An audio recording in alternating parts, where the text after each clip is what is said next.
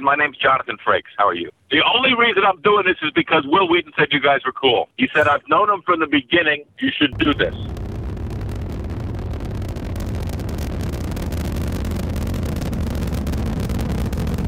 Have you ever been to Disneyland?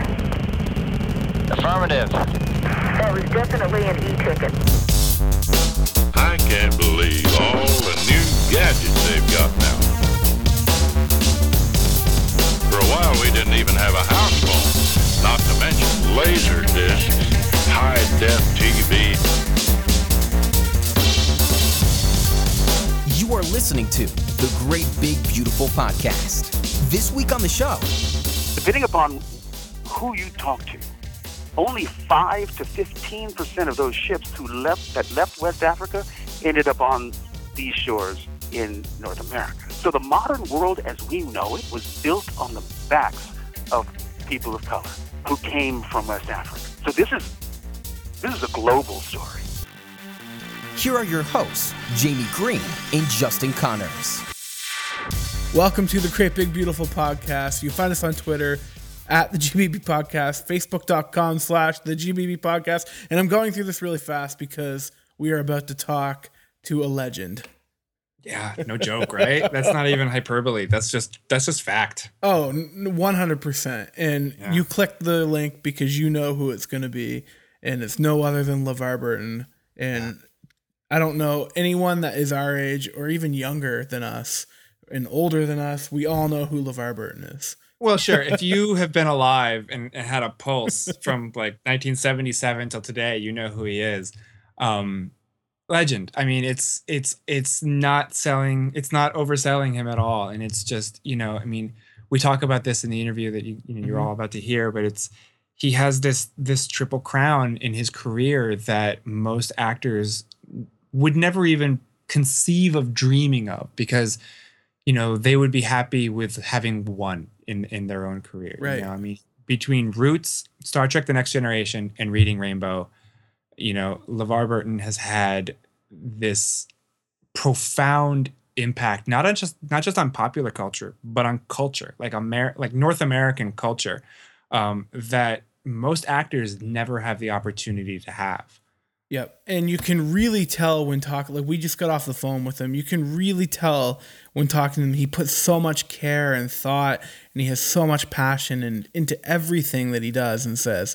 He's intentional. Like every single question he answered, he was intentional about what he said. And you could tell he was thinking about it, and he knew, and you could just, the passion dripped off of his words as he spoke. Absolutely. And we were talking a little bit off air, and we had to just start our intro. We were saying, Jamie, you were saying, what if Reading Rainbow happened and it didn't have LeVar Burton in it, the reboot? Yeah, I was thinking about that. Like, what if he hadn't gotten his hands on it to be able to reboot it in his own way, or what if PBS decided, we're just going to do a reboot like they do with everything else, right? And we're going to hire some new up and coming actor, or even somebody else that is already established and we know, but it's not him. Would it have succeeded? And would it still be you don't want to say would it still be important, but that's kind of what I'm driving at.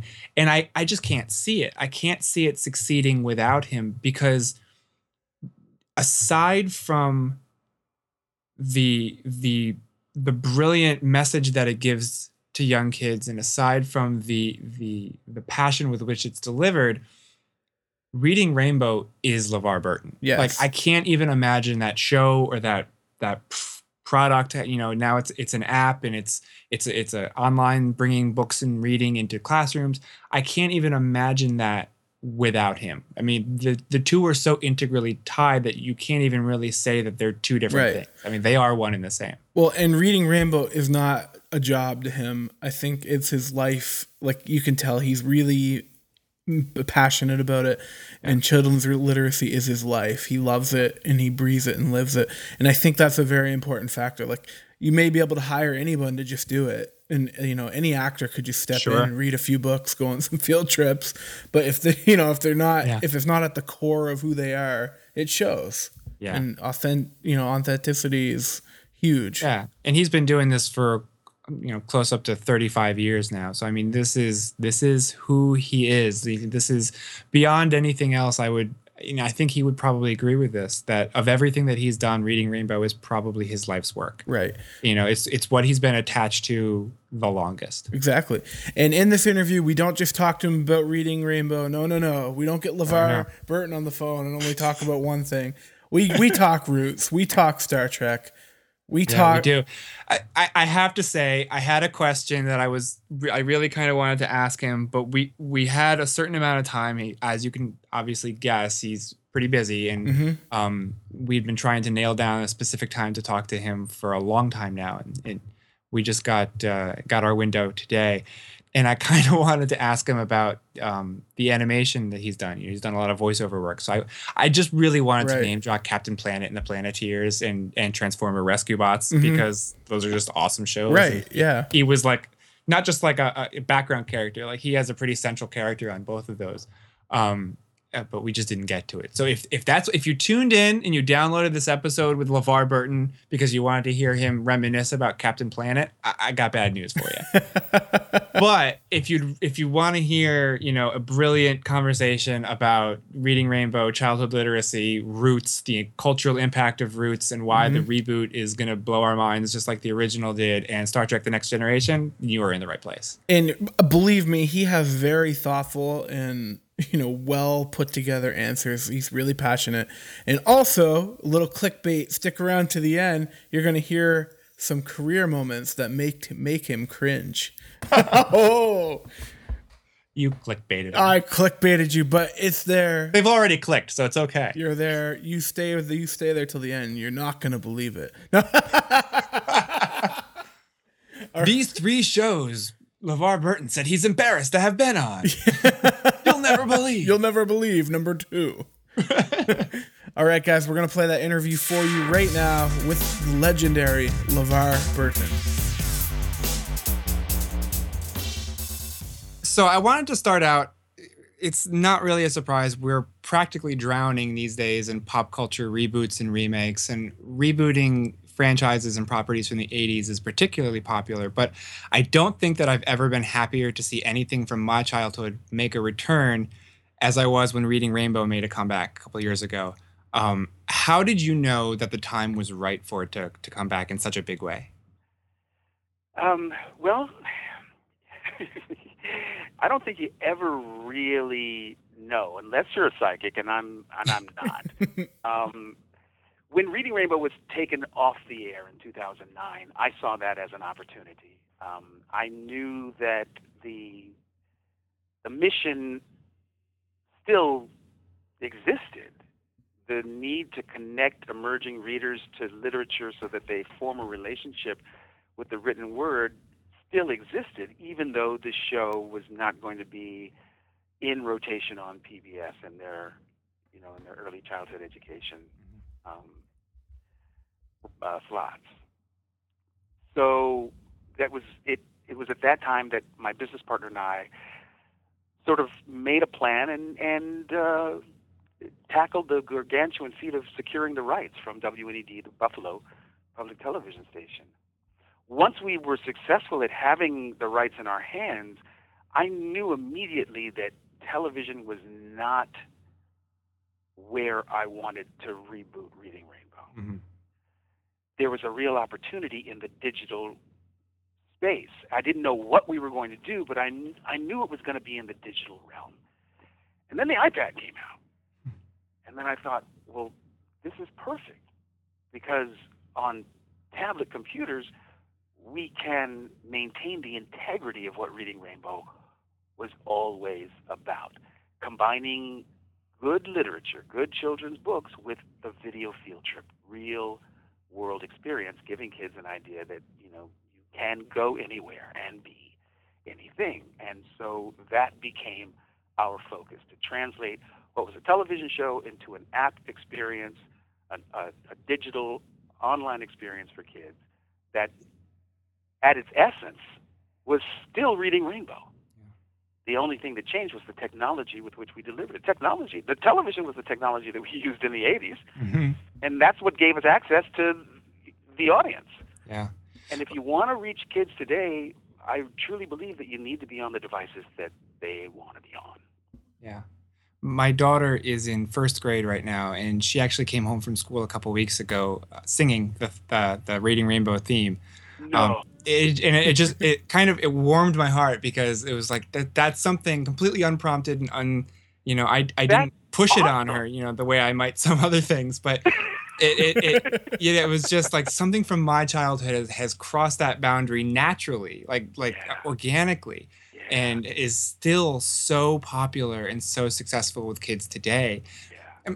What is it about the format of, I don't even know if you could call it a show anymore, but what it is about that format? Is it that message that you can go anywhere and do anything? Yeah, I think it's a combination of things. It is that message. I think it is it's storytelling. Yeah. Hmm. It's storytelling at its pure and simple form.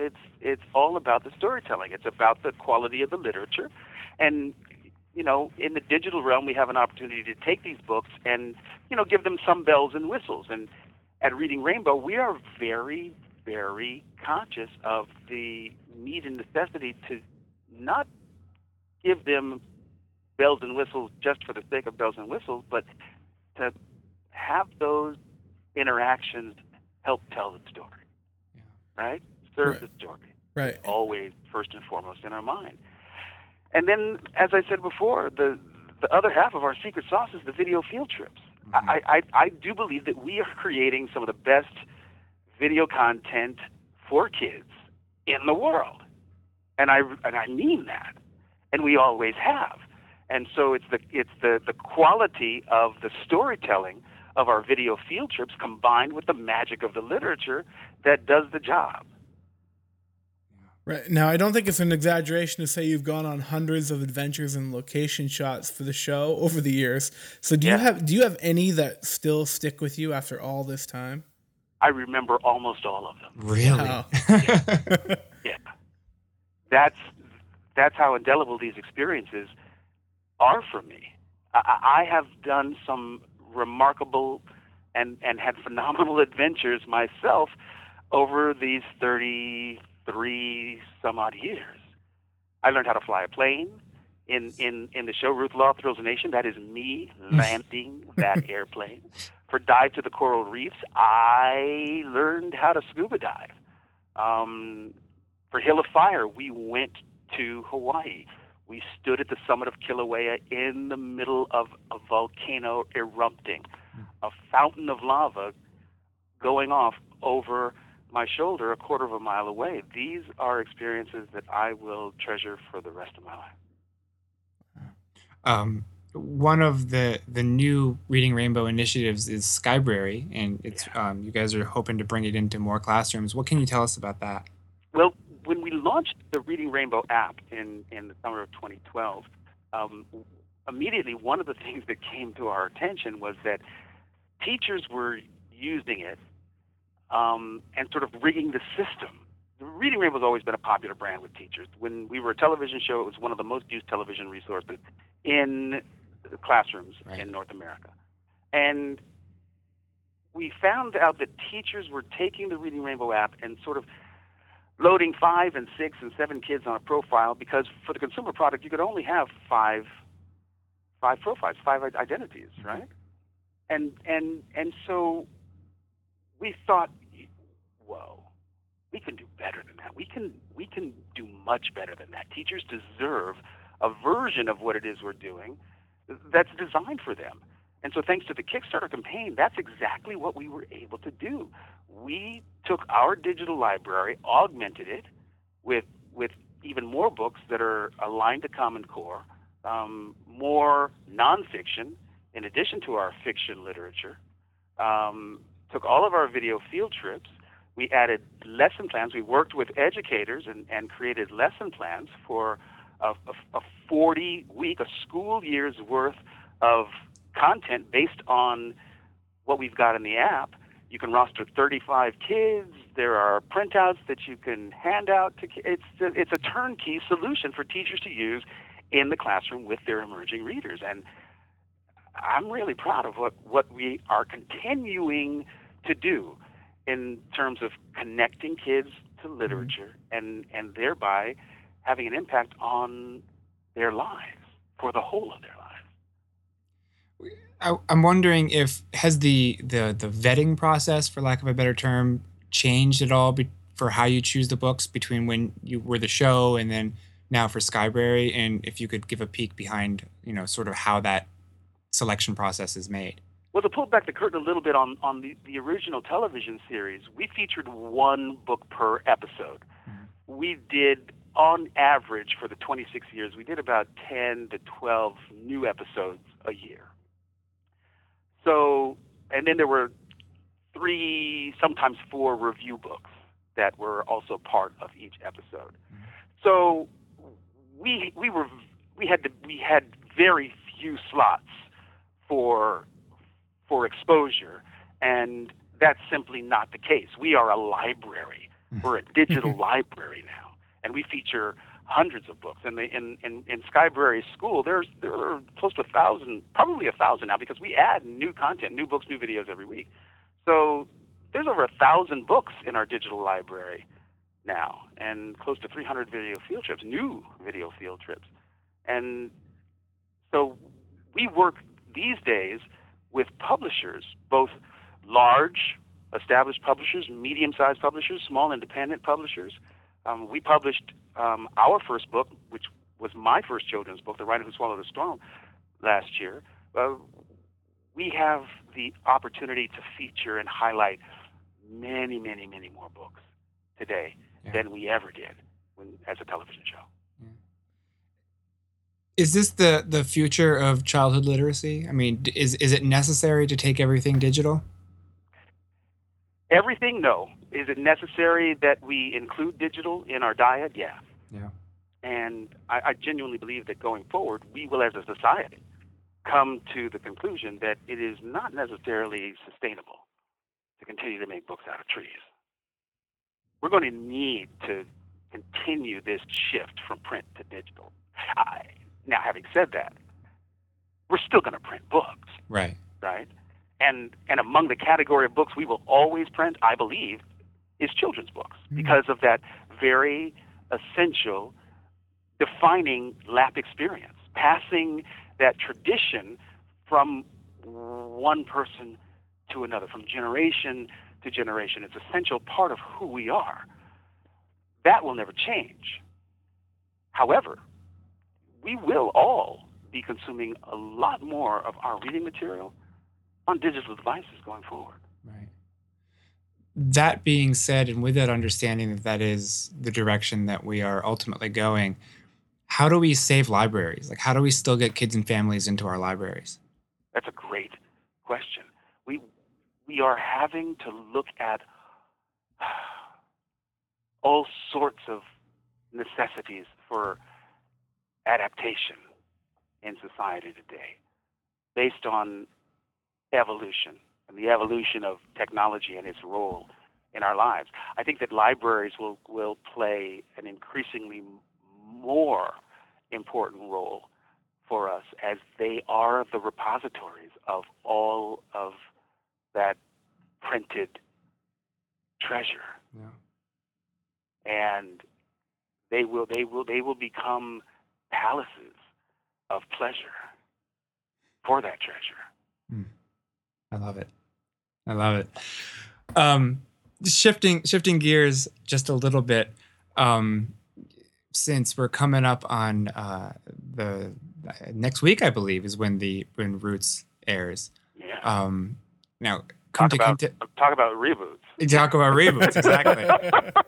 Now, Kunta Kinte was your breakout role, and knowing what you went through at the beginning of your career and how that changed your life, did you have any advice for Malachi Kirby?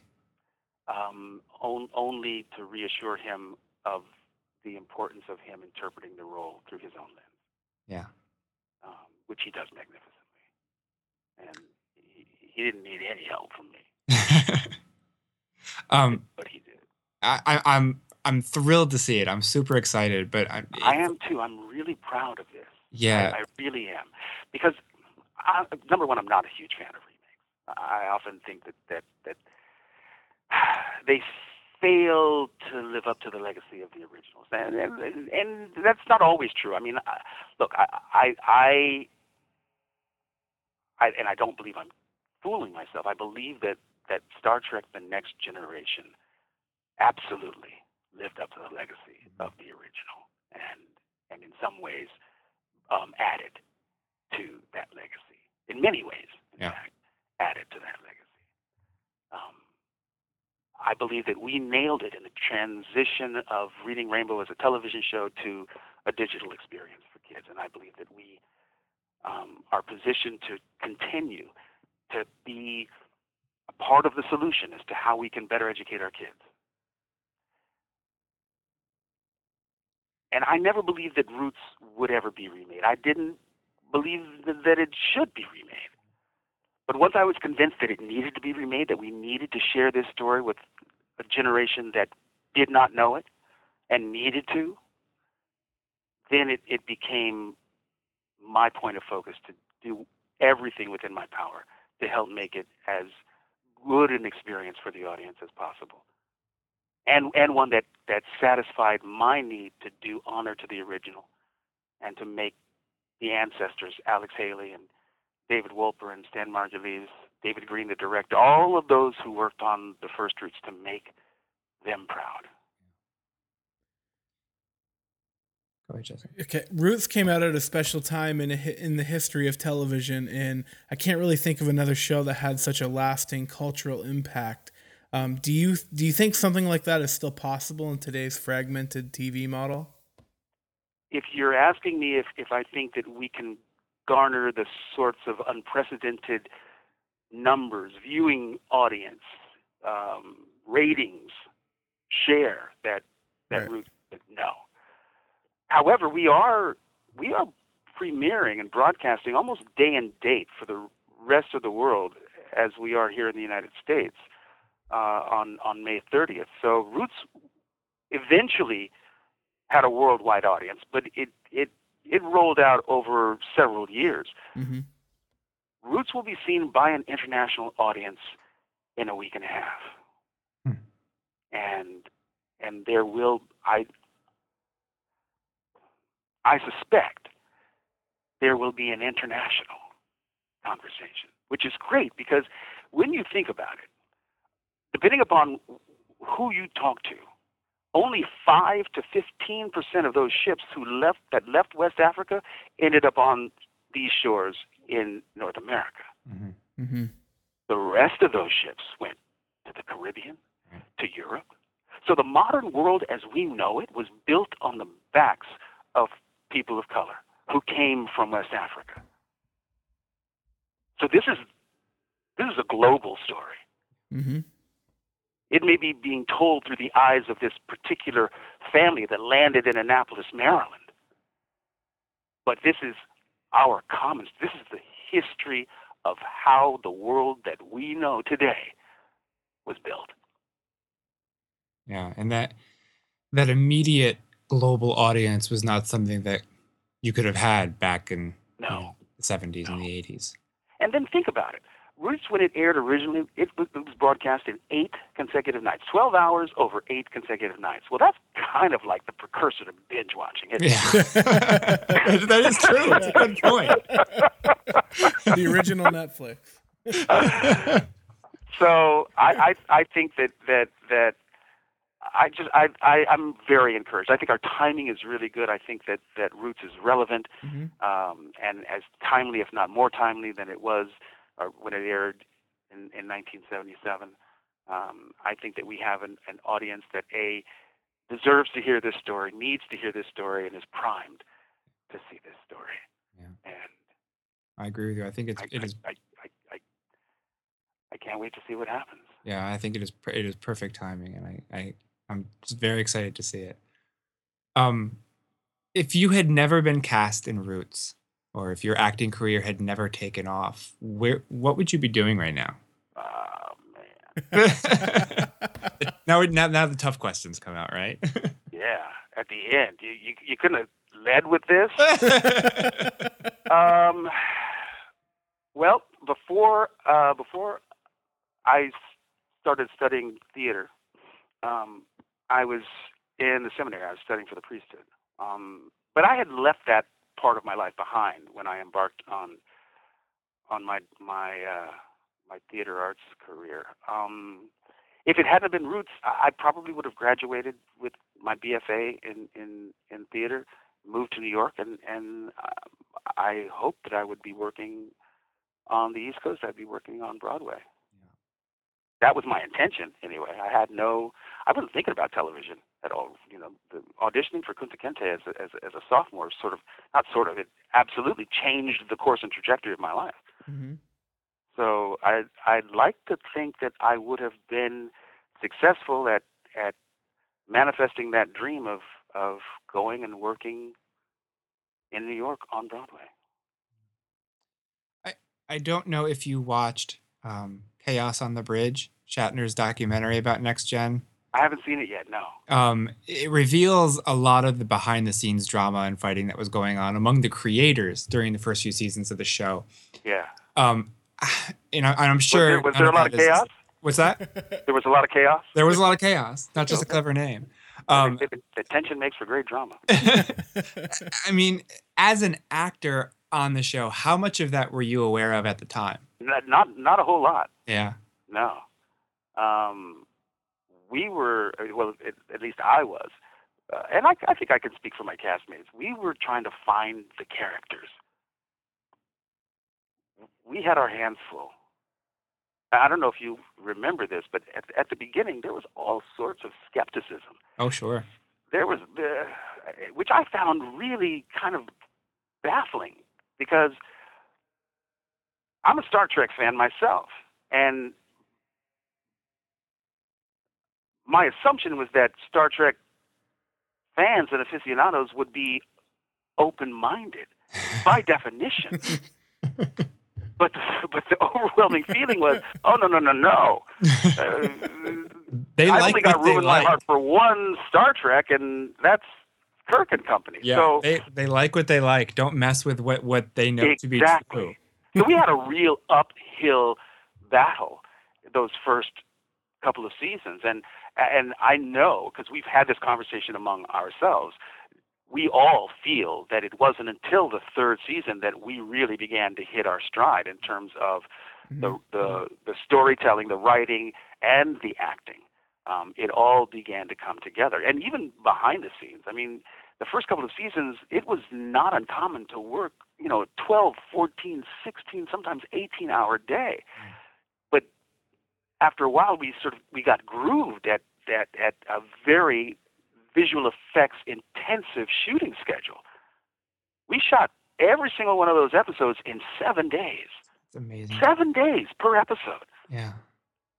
26 episodes a year, 10 months straight. It was grueling.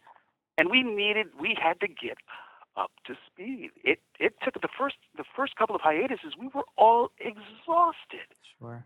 But we began to build up a muscle. By the time the hiatus came between seasons 4 and 5, we were like, hey, what else can I do during this 2-month vacation? It's like a muscle. You have to build up that kind of stamina. You have to groove that writer's room. There's gonna be changes. There's gonna be flux. There's gonna be upheaval on the producing and the writing staff. Sure. And you've got to sort that stuff out to find out who the A-team is. Yeah. Well, I mean, after so many years of playing the character, you're saying it was so hard to find the groove at the beginning, but I'm sure that there are aspects of Geordi at the end of the end of the run, the last movie, that were all you and didn't come from the writers at all. Oh yeah. So when you think back or you look at that character, which parts of him are actually parts of you? I had a conscious intention to infuse Geordi with a spirit of we can do anything. Yeah. That I love my job, because I'm so grateful to be here on the flagship of the Federation. And Geordi was a shit-hot engineer. He was very confident in his abilities. And I think in terms of the family, Geordi had sort of a lighter energy signature. Yeah. You know, he didn't take himself as seriously as Worf. No, he didn't, but he knew or his stuff, like you were Picard. saying. Yeah, like I'm saying, he was a stone cold pro. Yeah. Yeah. You, in addition to being Geordi, you also directed a number of Star Trek episodes from every series except the original, obviously. Yeah. Do you have any interest, or maybe you can't even talk about it, but is there any interest on your part of getting involved with the new show that's coming up? I watched the trailer that CBS released yesterday, and it was like, ooh, goosebumps. Yeah, right? Right. So, we'll see. If they ask me to come and direct, I'd have to say, yeah, I think Brian Fuller's a talented guy. Yeah, definitely. And he's a fan. Yeah. Right. Which makes a difference to me. Mm-hmm. That bodes well that he's a fan. Absolutely. Absolutely. Yeah, no, I've cautiously optimistic. I hate that phrase because I've been using it so much about so many different things, but I am very hopeful for this show. Yeah. I am too. And I know how deep the thirst runs for, another Star Trek television series. And so here it comes. Here it comes. I hope the ship don't crash. Unless it's written in. Unless that's part of the script. Yeah, right? yeah, unless that's part of it. Yeah. So you've been lucky enough to be involved in a number of projects that truly became cultural touchstones, Roots, Star Trek, Reading Rainbow. Is there any aspect of your career that you hold above all else, the gem in your crown, if you will? I've got a hat trick that most actors. I think we're all lucky to get one of those. Oh, yeah. Right. In a career. To have this triple crown is really quite extraordinary. I'm very grateful. Yeah. That's also due to your talent, though. That didn't just happen.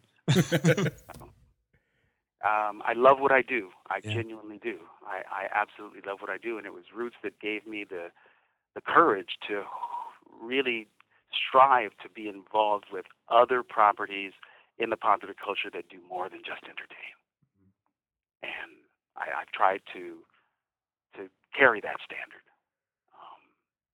and make decisions by that standard as best as I've been able for the past 40 years. By contrast, are there any moments of your career that just kind of make you cringe? Well, I did Fantasy Island, although Sammy Davis Jr. did play my father in that episode. I also did The Love Boat. I'm not going to lie to you. I did Murder, She Wrote. Well, but see, those are shows. I feel like if you were an actor in the late 70s or early 80s, everybody did those shows. It was like being on Star Trek: The Next Generation as a working actor. Like everybody got an episode. Yeah. So, there you have it. Yeah. But those aren't really that cringeworthy. Look, a couple of years ago, I did a zombie movie. Okay? Because I believe that everybody should have at least one zombie movie on their resume. And so I've checked off that box now. Oh, I'm going to go find that now because I haven't seen it. It's pretty bad. It's pretty bad. LeVar, I know we don't have any more time with you. I could easily sit here for another hour and talk, but thank you so much for your time. Awesome, guys. Thank you very, very much. I appreciate it. Well, that's it for this week on the Great Big Beautiful Podcast. It is amazing how half an hour just goes by so quick when you're talking to someone like LeVar Burton. Right? I know. I mean, honestly, we could have sat there for a long time. I mean, he's one of those.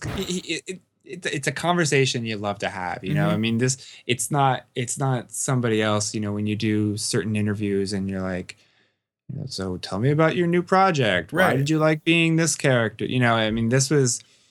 If you've listened to our show before and you know some of the guests that we've had on, you know that reading and childhood literacy and children's books are hugely important to us as well. We've had a lot of authors on, a lot of illustrators, a lot of children's book creators. It's something that's really near and dear to my heart. It's literally what I get paid to do. My day job is working for a company that works in education. Almost all of my adult life has been dedicated to education in some form. So this is a very important topic. And I'm just thrilled to be able to share some of this with you guys.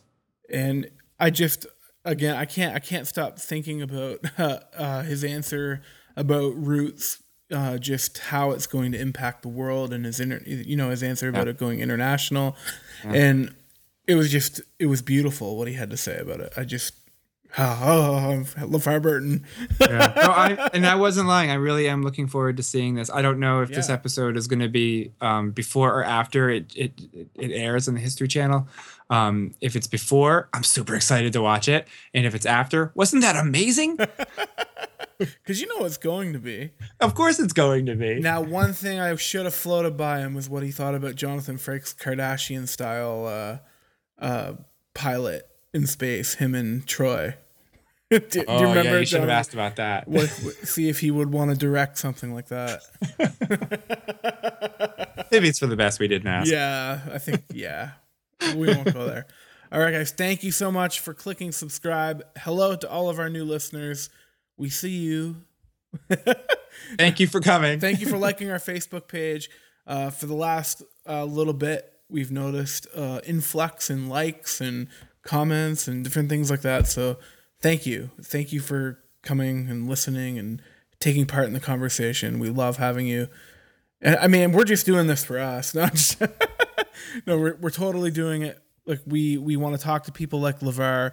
We're a lot of people like yourself. You may not ever have the chance to talk to LeVar. So we'll ask the questions for you so you can hear, something beyond the canned, usual style of interview that you'll hear other places. So I'm hoping we bring that to the table. As am I. I'm hoping. If Good not, job, Justin. If not, I'm sorry. I'm sorry. Yeah, no, it's that's what we do, is we want to bring people's creative journeys and unique perspectives to our audience, and we try to steer clear of the canned dime a dozen type of questions and ask something that's a little bit unique, a little bit different, and try to get good conversations. Jamie has a star on his wall behind it for every time we've heard. That's a great question. He reaches over and he draws another one. If I had a nickel, I might almost have, a quarter by now. All right, guys. Thank you so much. We are at the GBB Podcast on Facebook and Twitter. I am Justin at 140 Justin C. I am Jamie at the Roarbots. And you've been listening to the Great Big Beautiful Podcast. If you haven't hit subscribe, do it now. Have a great week. Take care.